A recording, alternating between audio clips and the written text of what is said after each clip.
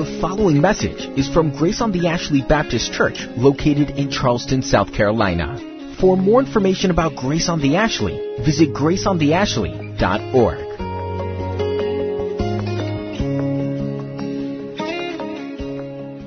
The first verse. James, a servant of God and of the Lord Jesus Christ, to the 12 tribes in the dispersion, greetings. Count it all joy, my brothers, when you meet trials of various kinds, for you know that the testing of your faith produces steadfastness. And let steadfastness have its full effect, that you may be perfect and complete, lacking in nothing. James has a great way of tying things together, moving from point to point very clearly. The word he uses for greeting, kairo, is not the word Paul uses for greeting. And so the word James uses here means rejoice or be glad. And so he ties these two verses together. He says, greetings or rejoice, be glad, count it all joy in the next verse. He ties it from point to point. Then he goes on and he says, for you know, verse 3, that the testing of your faith produces steadfastness. In the next verse, and let steadfastness have its full effect. And then at the end of verse 4, it says that you may be perfect and complete, lacking in nothing. And the next verse, our text today, if any of you lacks wisdom. And so he ties it together with these words so that we'll know what he's talking about. It could be you could take that verse 5, 6, 7, 8 and following out of context and not connect it to trials. But James makes sure that we connect it to trials. That's what he's talking about. That keep that in mind as we walk through this. He also says, we looked at last week in verse 3, that his readers know that trials are a part of their walk with the Lord. He knows that trials are important in their lives to grow them, to make them into what He's called them to be. And trials come naturally if they live out their commitment of faith. And that's true for you and me as well. He said, you know. For you know that the testing of your faith produces steadfastness. What do they know? We looked at these last week. Trials test your faith. Trials don't produce faith. Trials don't destroy faith. Trials test your faith. And they only test your faith.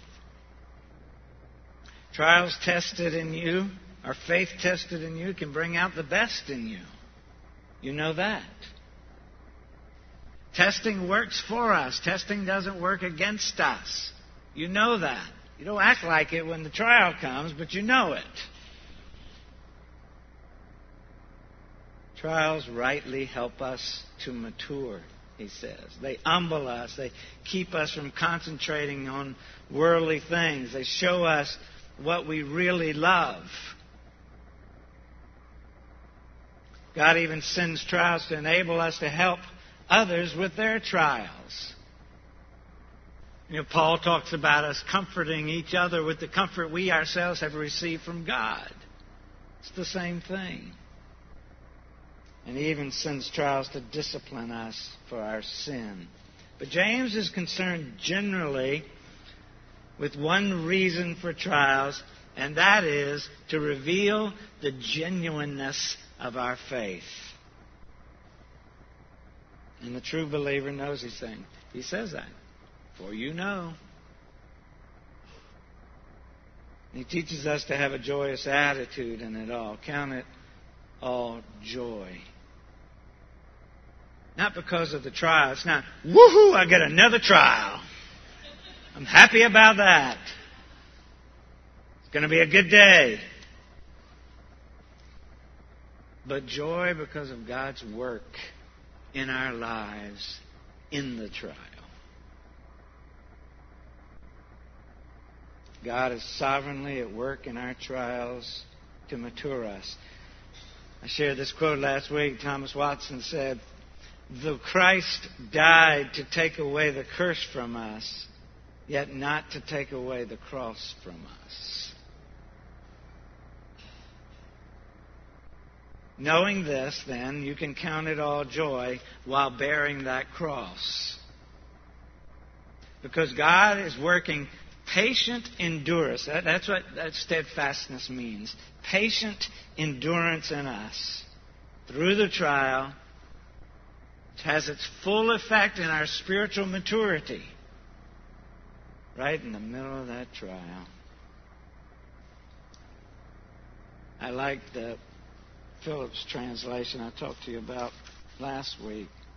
J.B. Phillips in that verse 2. When all kinds of trials and temptations crowd into our lives, my brothers, don't resent them as intruders, but welcome them as friends. It's a good paraphrase.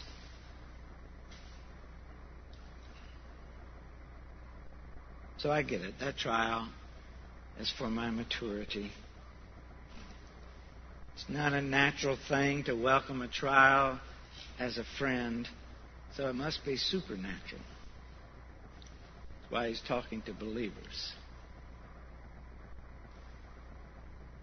And the way to bring understanding to it all, he talks about in our text today, verses 5 through 8. If any of you lacks wisdom, let him ask God, who gives generously to all without reproach, and it will be given him. But let him ask in faith with no doubting, for the one who doubts is like a wave of the sea that is driven and tossed by the wind. For that person must not suppose that he will receive anything from the Lord. He's a double-minded man, unstable in his ways. Look at just three things here. What do we need? How do we get it? What comes from it? Or what do we discover? So these verses give us God's offer to help through these trials. What do we need? Wisdom. What do we need in the middle of the trial? Wisdom. A repetition of that word helps. When he says in verse 4, at the end, lacking in nothing, if any of you lacks wisdom. Now, in the Greek, the word but is there. It's not translated in the English very often. It is, I think, in the New American Standard. But if any of you lacks wisdom. It's sort of an underhanded thing for James to do that and to say that, but if any of you lacks wisdom. Okay, I'd just take a little test. Raise your hand if you lack wisdom. Okay, put your hands down. Now, raise your hand if you've got enough wisdom and you don't need any more. See, that's why I mean it's underhanded. James shouldn't have done that. Everybody lacks wisdom. Boy, I'm really glad somebody didn't raise their hand. James knew it. Everybody lacks wisdom. So giving a look at the ultimate purpose of trials and how to endure them in a fruitful manner, James continues by answering these questions that have to do with this verse 5. Why do trials overwhelm us? Why do we sometimes cave in and give up? What things take away the joy of enduring life in our circumstances? And the answer is we lack wisdom. He anticipates that some of his readers will say that they cannot discover any divine purpose in that trial they're going through. Have you done that? I cannot see anything why God would allow this to happen in my life. Have you said that? You thought it? And so we need wisdom. Not just knowledge. And he says, for you know the testing of your faith produces steadfastness. Knowledge is a good thing. But knowledge doesn't help here. It's simply not enough. And by the way, there are many PhDs out there who have no wisdom at all. There are a lot of educated fools out there. Wisdom, simply put, is knowledge rightly used. Plus, by saying wisdom is what we need, he's saying that we're not equipped to handle the trials of life. We need something else. The only way for us to handle those things properly is to see them from God's perspective. And the only way to see them from God's perspective is to have God's wisdom. You've heard me share the illustration from Henry Blackaby's Experience in God, that course many of us did years ago. And Blackaby says, you know, when you're in the middle of the circumstance, let's just say trial. When you're in the middle of the trial or problem or tragedy, whatever it is, you can only see the trial. And so he says, we've got to train ourselves. That was Blackaby's way of saying it. To step out of the trial and look at it from God's perspective. That's wisdom. Seeing that from God's perspective. And so he talks about the completed work of steadfastness there in verse 4. And let steadfastness have its full effect, that you may be perfect and complete, lacking in nothing. And then in the next verse, if any of you lacks wisdom, let him ask God. So he's talking about what you need while verse 4 is going on, before you're made perfect. While that purifying work is taking place in your life. It's not just some philosophical wisdom that he's talking about. It's practical wisdom. We see in Proverbs, Jesus talks about it. In Matthew 7, toward the end of the Sermon on the Mount, Jesus says this, everyone who hears these words of mine and does them will be like a wise man who built his house on the rock. You get that?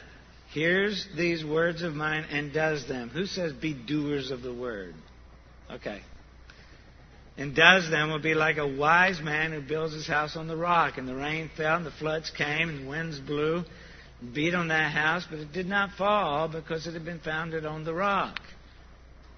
And everyone who hears these words of mine and does not do them will be like a foolish man who built his house on the sand. The rain fell, and the floods came, the wind blew and beat against the house, and it fell, and great was the fall of it.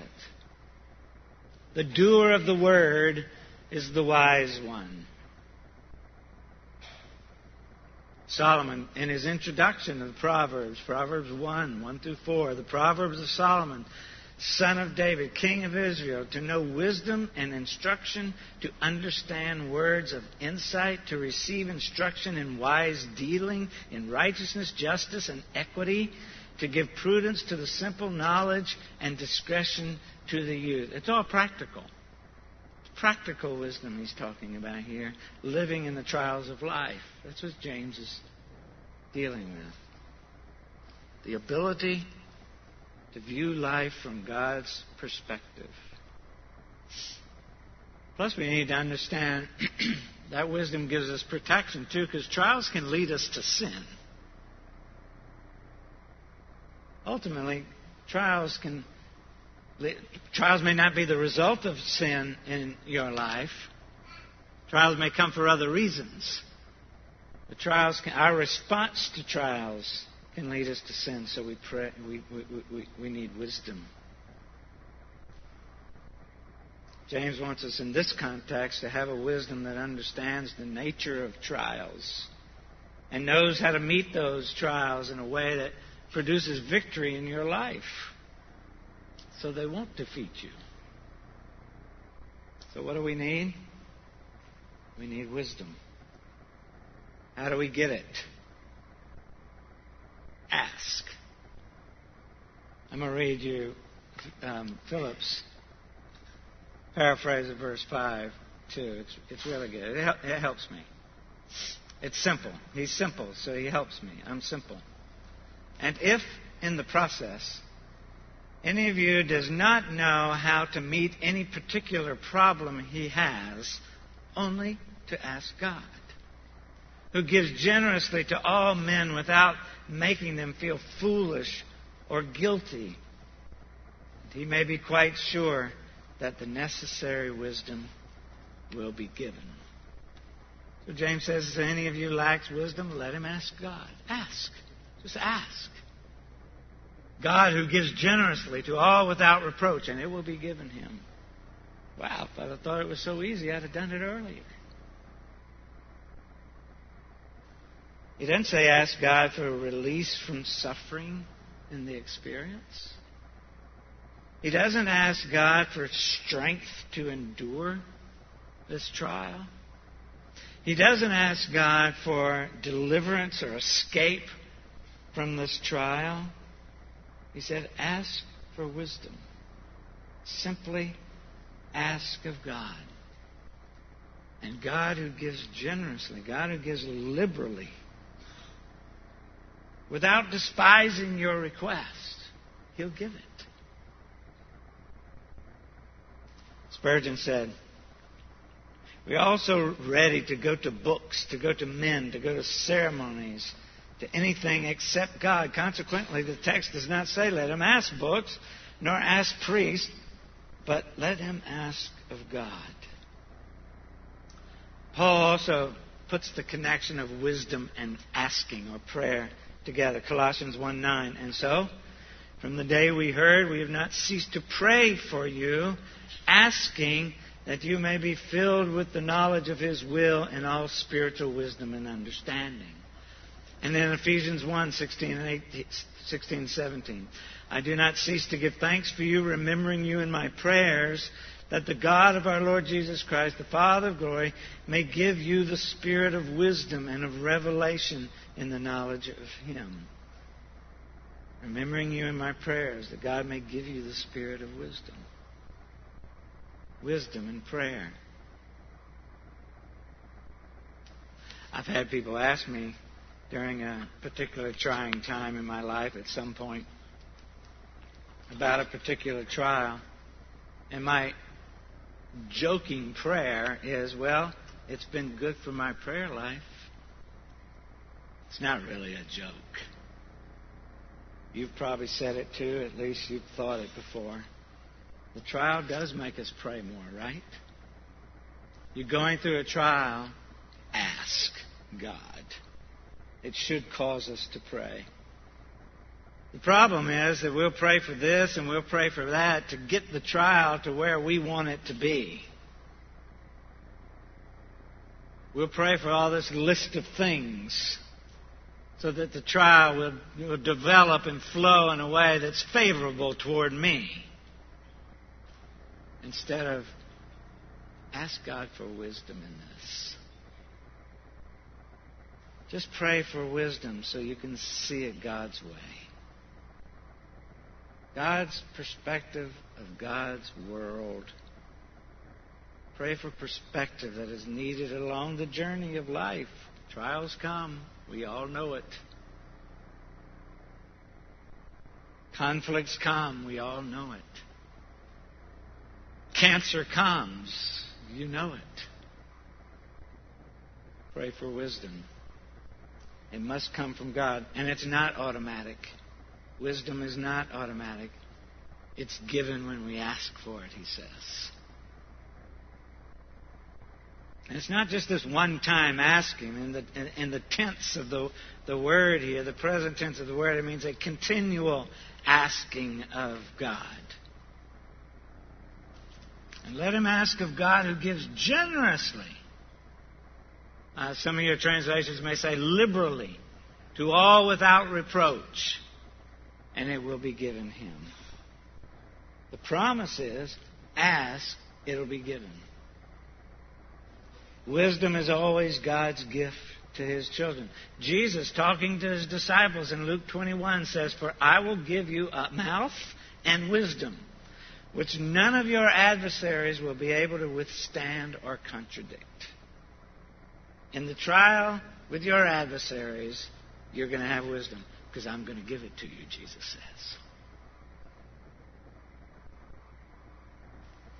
There's nothing in God that keeps Him from giving.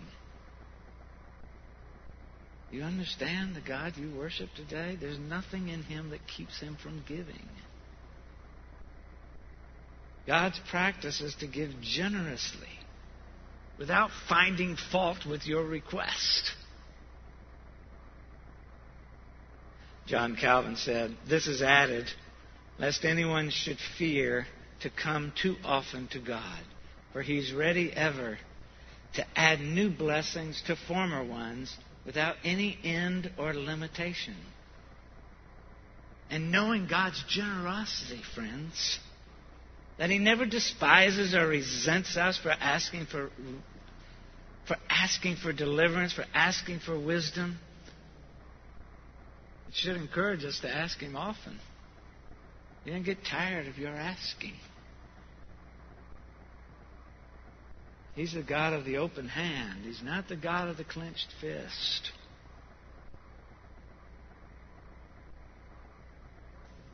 The problem of this issue of wisdom is not on God's part. We know He gives generously. We know He's willing to give. He's more willing and able and ready to give wisdom than we can ever imagine. The problem comes on our side. The problem comes on our end. James helps us to see this in his explanation of prayer for wisdom. Let him ask of God who gives generously to all. Maybe a better way of translating that command, because that's a command, by the way, that imperative there. If any of you is lacking wisdom, ask from the giving God. Ask from the giving God. That might help you see this command more clearly, and in light of that, recognize that this is outside the believer's ability to accomplish apart from God's supply of wisdom. Last week we talked about it. It's not natural for us to count it all joy in a trial, so it must be supernatural. That's why he's talking to believers here. And hey, it's one thing to hear a command, ask God, and yet another thing to believe that we can really approach God with our request and expect God to fulfill that request. Curtis Vaughan says, the stress is not so much on the act of giving as on the fact that giving is a habit with God. Do you see God in that light? Maybe you've had the idea that you've come to God with too many requests. You've fulfilled your quota of requests for wisdom. You can't do that anymore. Maybe I need to have another trial and ask God about something else. Especially that hesitation might be when it's a trial you've created.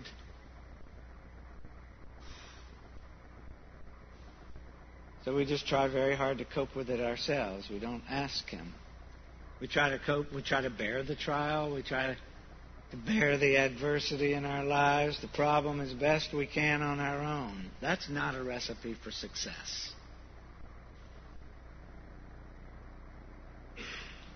Or maybe you think you've done something horrible enough, you're just too ashamed to ask God. In case you don't know, He already knows how horrible it is. Go ahead and ask.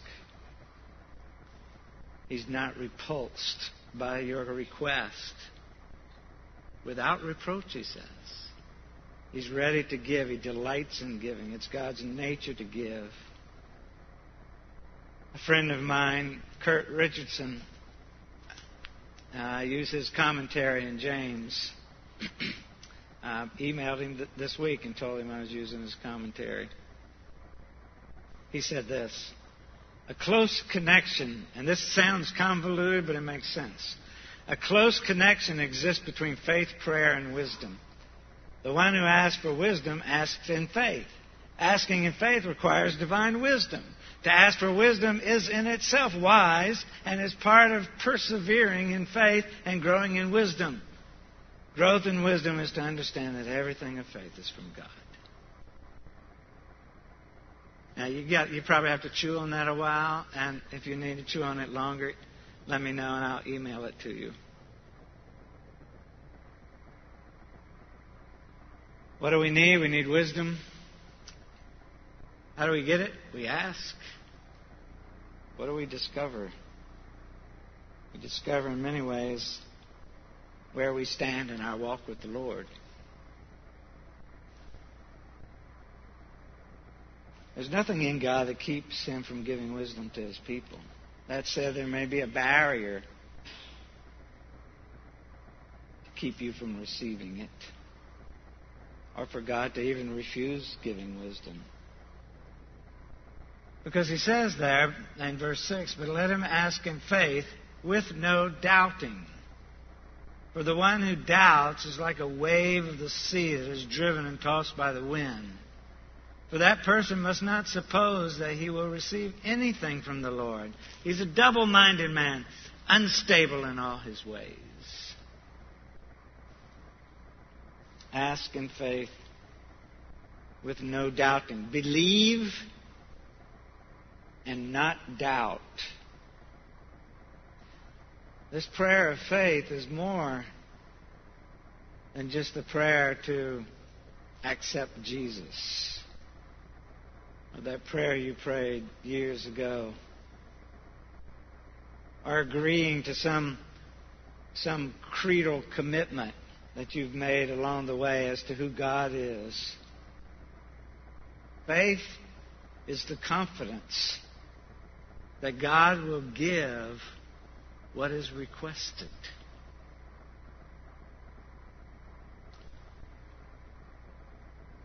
And I'll take it a step further. And to expect Him to do it. It's not faith in our faith. That's where the discussion goes wrong. Last week we talked about the unbiblical approaches to trials. And one of them is to say that you just need more faith and you can overcome it. That's unbiblical. Problem is most people are thinking about their faith and they're not thinking about God when they have that thought. I just need more faith. That's having faith in how much faith you have, not having faith in God who can answer the prayer. And you can expect Him to do it. Doesn't work that way. Without doubt. Without doubting. With no doubt. There's several different kinds of doubt. You may doubt the ability of God. You may doubt the goodness of God. Doubting the goodness of God is saying, I know, if you're a believer, doubting the goodness of God is saying, I know God so loves the world, but I'm not sure how He loves me.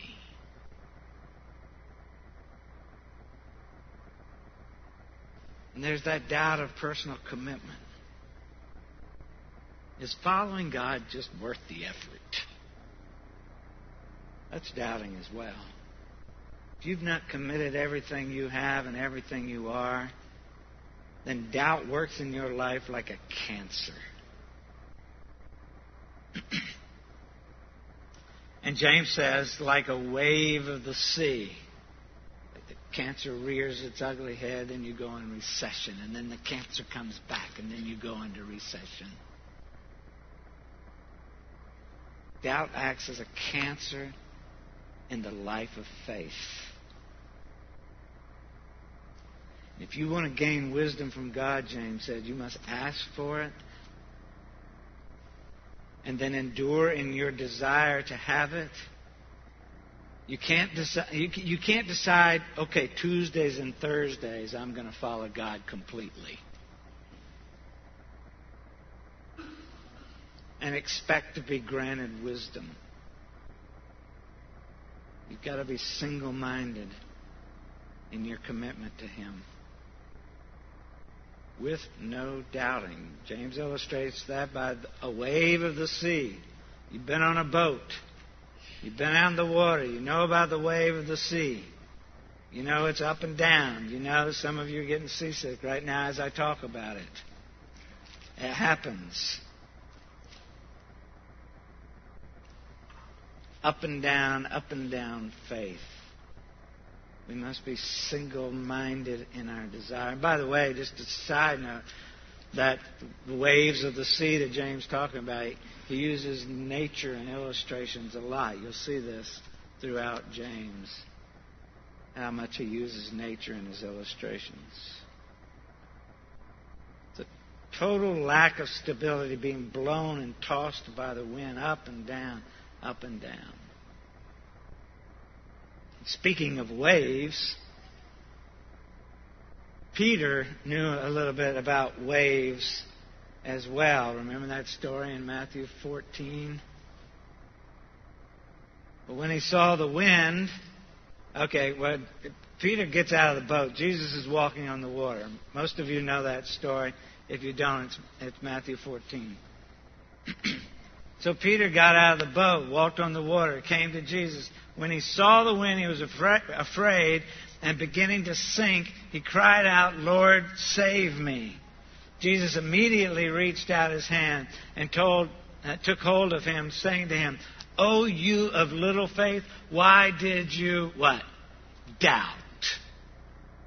Why? He had his eyes fixed on Jesus, single-minded, fixed on Jesus. Hey, I'm walking on water. Oh, there's water down there. Now he's double-minded. Double-mindedness. And when that happened, what happened? He started to sink. Oh, you of little faith, why did you doubt? This kind of doubt, it's not irrational doubt that doesn't believe God exists. He's talking to believers here. We know who he's talking to. He's talking about what kind of God we serve. When James says doubt, he's not talking about whether God is or not. He's already expressed that. They believe in God. The question of doubt is what kind of God He is.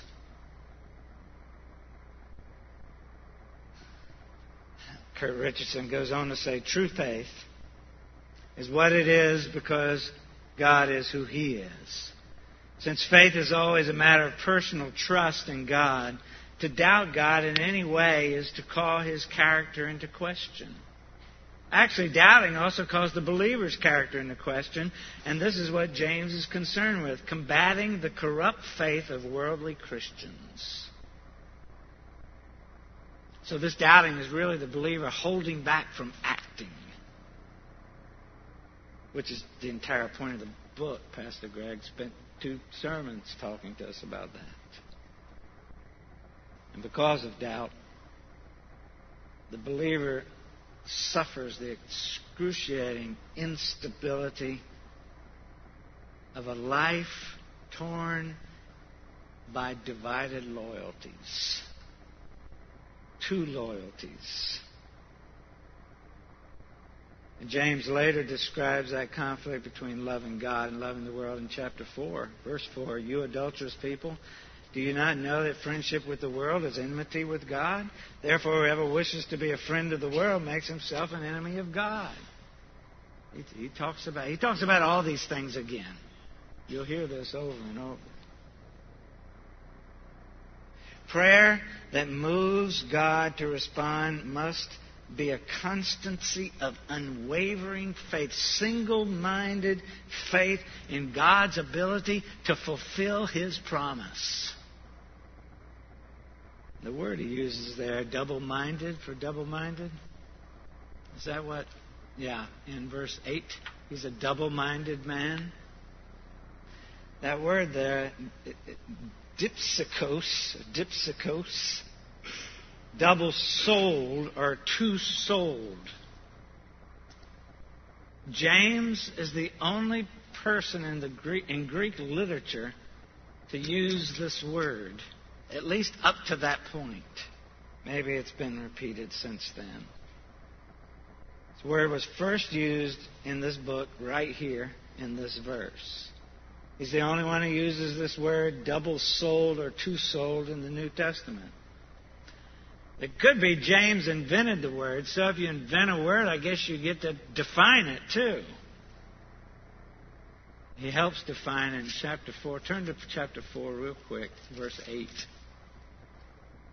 Draw near to God, and He will draw near to you. Cleanse your hands, you sinners. Purify your hearts, you double-minded. It's where he uses it again.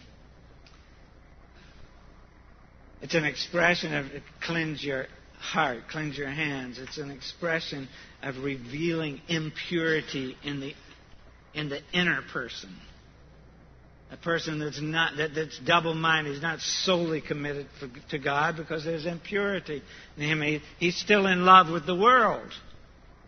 He's still in love with the things of the world. Where there should be one thought, one goal, one attitude. Not competing thoughts, not competing goals, not competing attitudes. Double-minded person is one who wants his or her will. At the same time, they want God's will. Judy's reading Pilgrim's Progress. And Bunyan calls that person, that double-minded guy, Mr. Facing Both Ways.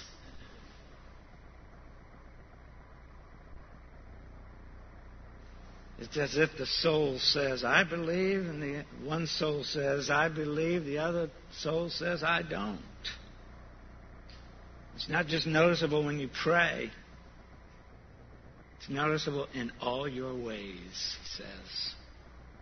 Your personal life, your business life, your social life, your spiritual life, a wishy-washy faith denies any chance of spiritual effectiveness. Double-minded. It's a matter of the heart. This particular verse is used by the name it and claim it people. You just ask God and you get it. They use that verse a lot, that heresy. Justify their own doctrine. They claim, I just ask God for this, I'm going to get it. I just ask God for this, I'm going to get it. Name it and claim it. I can just ask and He gives generously. But that's not what James is saying here. It's really a matter of the heart. It's not words. Think of the Father in Mark chapter 9, verse 20 through 24. Quickly, let's look at that. And they brought the boy to him, the boy that was convulsed and filled with the evil spirit. And when the spirit saw him, immediately it convulsed the boy, and he fell on the ground and rolled about, foaming at the mouth. And Jesus asked his father, how long has this been happening to him? And he said, from childhood. And it has often cast him into the fire and into water to destroy him. But if you can do anything, have compassion on us and help us. And Jesus said to him, if you can, all things are possible for one who believes. Immediately, the father of the child cried out and said, I believe, help my unbelief. This might seem like that man is double-minded. When he says, I believe, help my unbelief. But there's a big difference. He wanted to believe. He desired to believe. He even expressed his belief, and he felt the inadequacy of his own faith and asked for help in believing. That's what James is commanding us to do here. That man, that father of that son who was healed, is not facing both directions at the same time, like the double-minded man in verse 8. In spite of his weakness, he set his heart on belief. I believe, help my unbelief. Christ responded to his faith. And in response to that kind of faith, the God who gives generously will give you wisdom in the middle of your trial if you only ask. So we're faced with a trial. We're to face it with joy, not grief or dread. We're to accept it not as something that will destroy us, but something that will develop us and build us up. How can we do that? How can we deal with trials that way? What's your trial? In the decision-making, discernment process of life, where trials, difficulties, problems, tragedies abound, you need a wisdom far above your pay scale. You need a much higher wisdom to discern God's meaning in all of this. And you get that through prayer. You all know Reinhold Niebuhr's pithy little slogan that you see on people's walls and framed in stores to sell and all. God, grant me the serenity to accept the things I cannot change, the courage to change the things I can, and the wisdom to know the difference. It's that last phrase, the wisdom to know the difference. Without doubting, without divided loyalties, I need wisdom.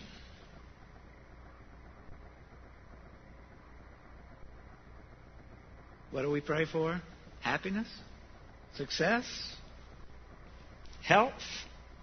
Money? James says pray for wisdom.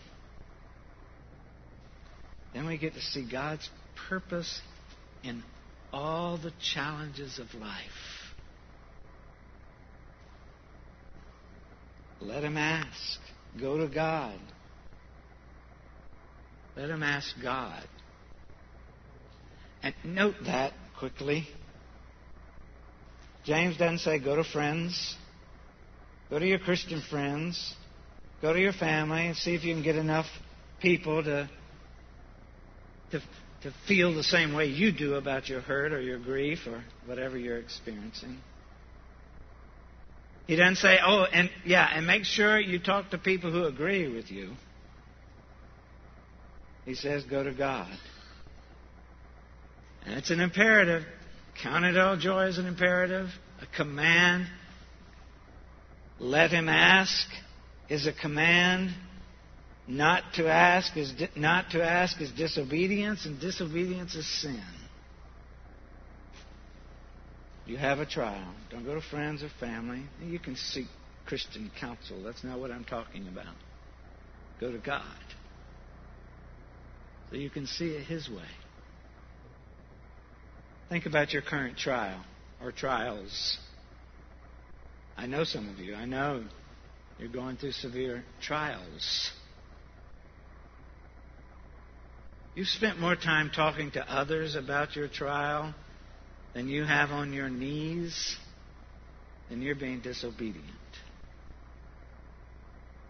I read a story about a lady who lived through extremely tragic circumstances. Overwhelming, tragic circumstances. She was enduring, and her pastor came to her and said that he was praying for strength for her. Praying you'll get through this. She said, please don't pray for strength. Please pray I have the wisdom not to waste this trial. Not to waste all of this. Don't waste your trial. George Whitefield said, a virtuous and well-disposed person is like good metal. The more he is fired, the more he is refined. The more opposed, the more he is approved. Wrongs may well try him and touch him, but they cannot imprint on him any false stamp. And you believers here today, I want to remind you of one great thing that, again, my favorite dead guy said. Thomas Watson. Whatever trouble in this life a child of God meets with, it is all the hell he shall ever have. Hallelujah. You're a believer, a true believer. Whatever trial you face with in this life, it's all the hell you'll ever know. That's cause enough for joy. But you have many good reasons to count it all joy. So when you're going through these God-ordained trials, problems, tragedies, problem relationships, church problems, what do you need? You need wisdom. How do you get it? You pray. Why wisdom? Why not strength or grace or even deliverance? We need wisdom so we won't waste the opportunity God's giving us.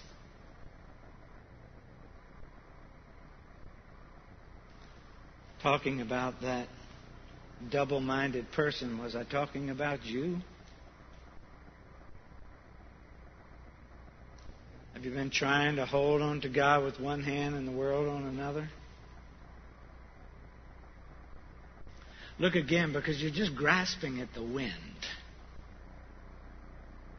You're being tossed by the waves. You may be in the midst of trouble, but you're not benefiting from it. And you can't consider it all joy because your trials are not being used as an opportunity for growth. You need to let go of the world and get off that spiritual roller coaster of up and down, like the waves of the sea. Ask God for wisdom. Ask Him to show you the bigger picture. And then in the light of the bigger picture, begin to grow and mature to the kind of person God wants you to be. When bad times come, in that case, you'll be able to consider it all joy. Spurgeon said, "Do you believe that God can give you wisdom and that He will do so if you ask Him? Then go to Him at once and say, Lord, this is what I need. Specify your wants. State your exact condition. Lay the whole case before God with as much orderliness as if you were telling your story to an intelligent friend who is willing to hear it and prepare to help you. And then say, Lord, this is specifically what I think I want. And I ask this of Thee, believing that Thou canst give it to me." You're all going through a trial, I know. We don't live in this world without a trial. Some big trials in here, some not so big. That said, I'm encouraging you today, as much as I can encourage you, don't waste this trial. We're grateful, Father, for your word, for the grace that comes from your word, for your abundant care in your word, the clarity of your word. We pray that your word might pierce our hearts, and that we might stand before that throne with boldness and ask, expecting you to deliver on your promise. I pray for those going through trials today, that we'd all see it from your perspective, that we'd all see it clearly.